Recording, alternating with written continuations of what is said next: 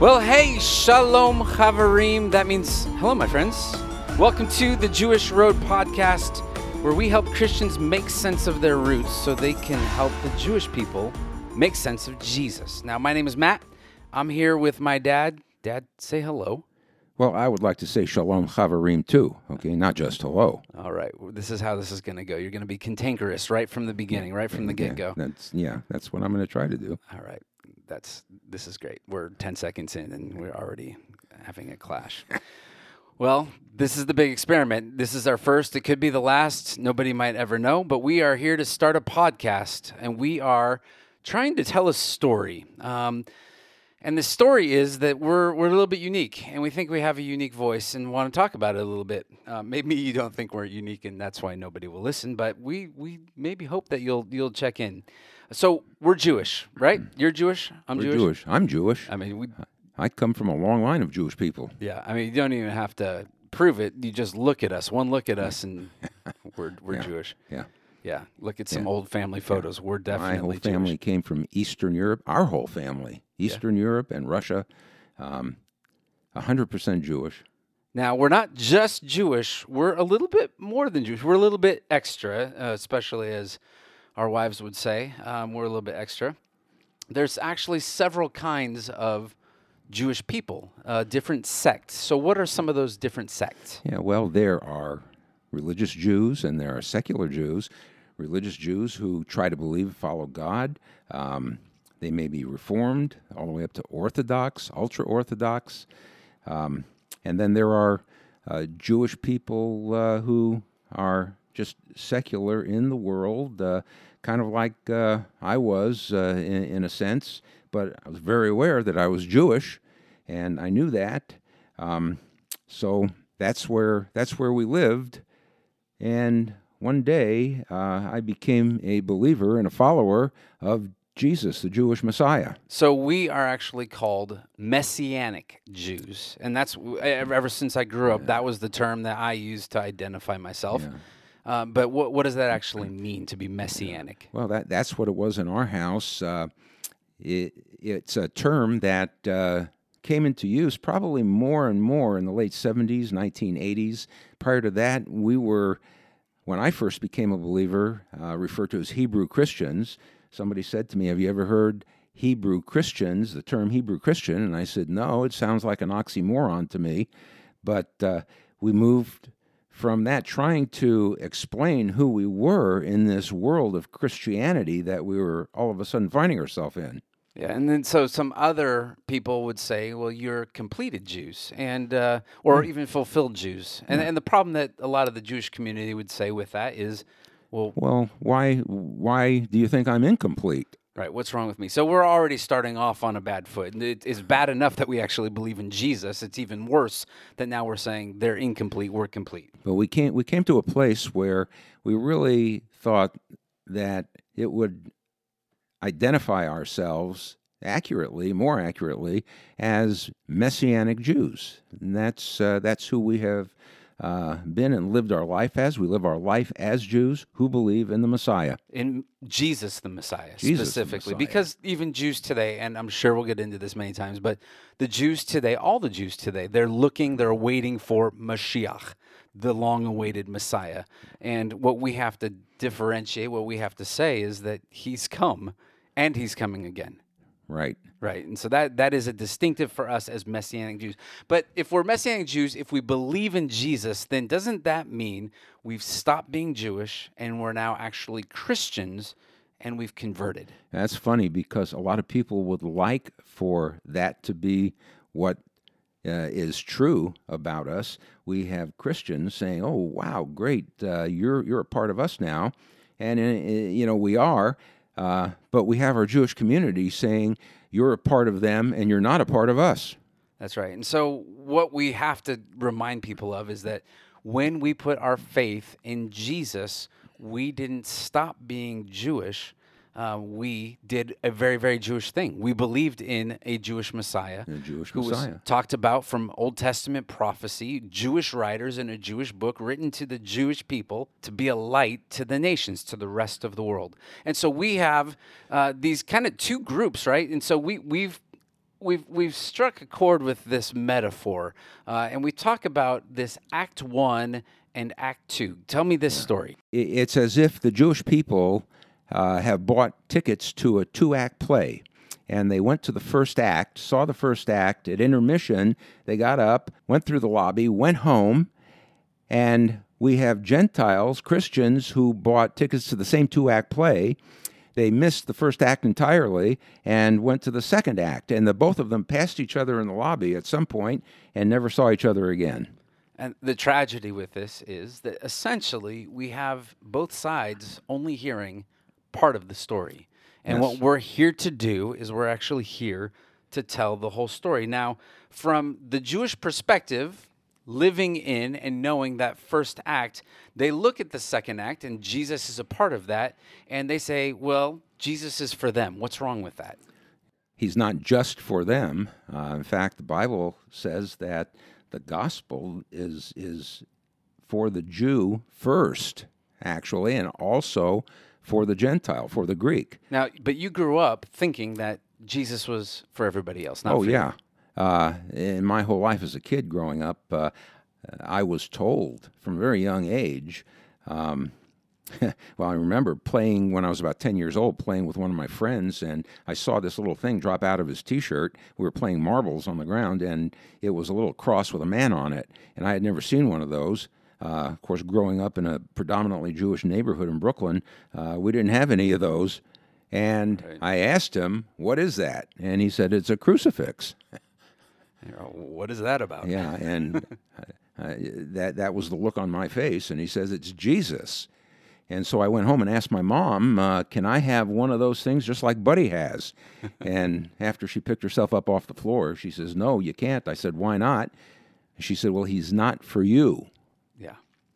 And that's the way it was for the rest of my growing up years, all the way till I was in my 20s. So that's living out of the first act, peering over the wall, looking at the second act, and saying that's their thing. Now, on the other side of that, in the second act, we have the Christian perspective, and a lot of the Christians will say, "Well, the Torah that's for them.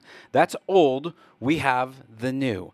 And not to say that Christians in the church don't know the Old Testament, right? So they know the David and Goliath story. They know the creation account, Noah and the flood, and they like Moses and the great escape out of Egypt. But that's not enough. I think we have this surface level, and we're not saying this as outsiders to the church. In fact, we find ourselves as both insiders and outsiders. But we also just want to say that David and Goliath is not enough. That there is, when you actually dig in deep to the story, that there Right. are these hyperlinks, these bridges between that first act and second act, and they are dependent upon each other. Yeah, and it's interesting that all of this information has been in front of Christians all along, and they've never seen it because they're blind to Old Testament integration.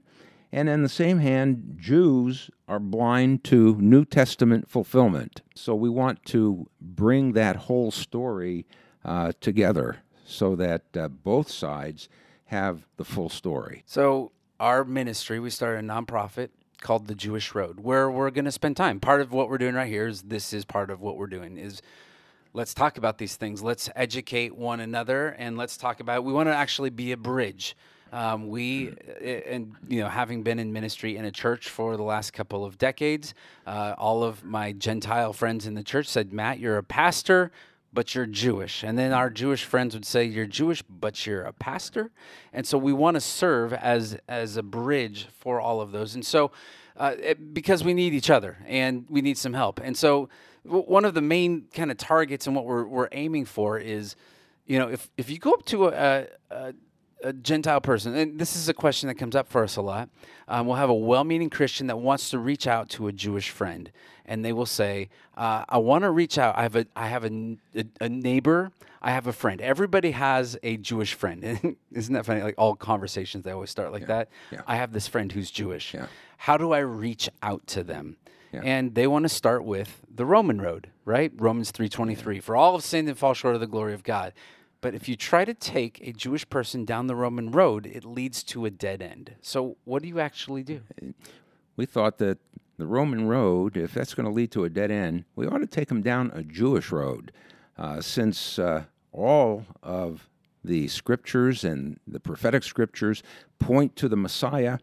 Thought that we should take them down that road beginning in the Old Testament, just like Yeshua did in the Gospel of Luke, chapter 24, at the end of the book. He took them through all of the prophets and Moses and the law and everything that was written in the Old Testament and shined a light on it. And it's amazing that in the Gospel of Luke, the Messiah who's there is taking them through the Old Testament. Well, where else would you expected him to take them?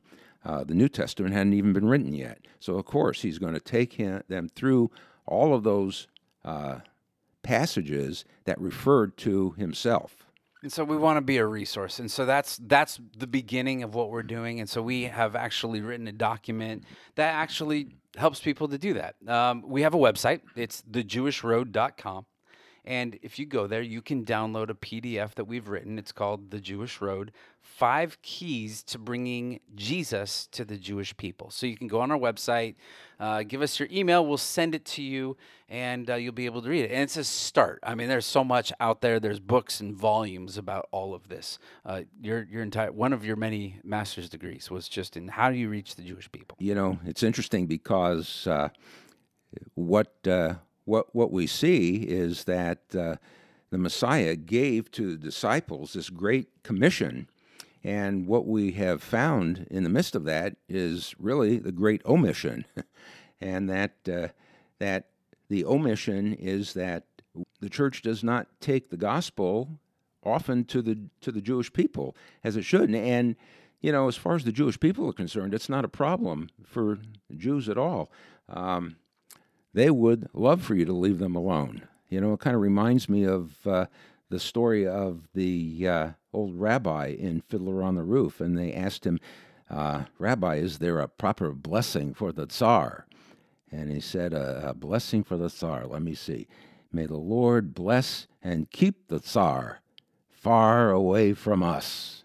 You know, and so that has been kind of how things have gone through a lot of church history for the last 2,000 years. And what we want to do is bring that back so we can talk to the Jewish people. So we're doing a podcast here. We're launching this podcast. This is the first episode. And so some of the things that we'll be talking about, we'll talk about Jewish holidays. In fact, that's the first kind of big grouping of stuff that we're going to get into because the fall is the fall feasts, and we're going to jump into that. What is Rosh Hashanah, Yom Kippur, Tabernacles, or Sukkot? We're going to keep you updated on what's happening in Israel. And boy, a lot happening now. That's right. And why should you even care? And why is Israel, this tiny little nation the size of New Jersey or Lake Erie, constantly on the front page of the news all the time? And we'll do virtual podcast tours of Israel. While we can't get there now, we want to be able to give you a sense of what that land looks like. And then how to reach out to the Jewish people. What does that look like? And what are those connections between Act 1 and Act 2? And of course, we don't want to be... What's the laugh for? I got an idea what's coming. Okay. You know, and we're gonna be ourselves here. As much as we'd love to be professional, Dad, you're gonna forget to talk into the microphone from time to time. Oh yeah. You constantly, you know, have these coughing fits, and we're just gonna let it all play. We're not gonna edit this. But one of the things that we love about being Jewish is we're funny. Now some of it feels we have a lot of fun. We do have a lot of fun, and so we there's a whole kind of category of Jewish humor, and if you have never kind of jumped into that pool, love Jewish humor, right? And some of this is like you're going to probably hear for the first few jokes that we tell you and say I don't get it, but over time, just stick with us and you'll get it. So let's give them a taste. Do you have a little bit of Jewish humor? I love stories, Jewish stories, and you know we are a people who love humor, and we'll even do it at our own expense. You know, for example, did you ever get a Jewish telegram? No. What is that? Well, to start worrying, details to follow. Oh boy, see, was that your offering for today? Well, how about this? Okay. A Jewish boy comes home from school, tells his mother, "Ma, I've been given a part in the school play." And the mother says, "That's wonderful. What part is it?" He says, "I play the part of a Jewish husband." And the mom frowns and says, "You go back and tell that teacher you want a speaking part." Okay, I like that. Typical. That's good, huh? Yeah, that's good. Okay.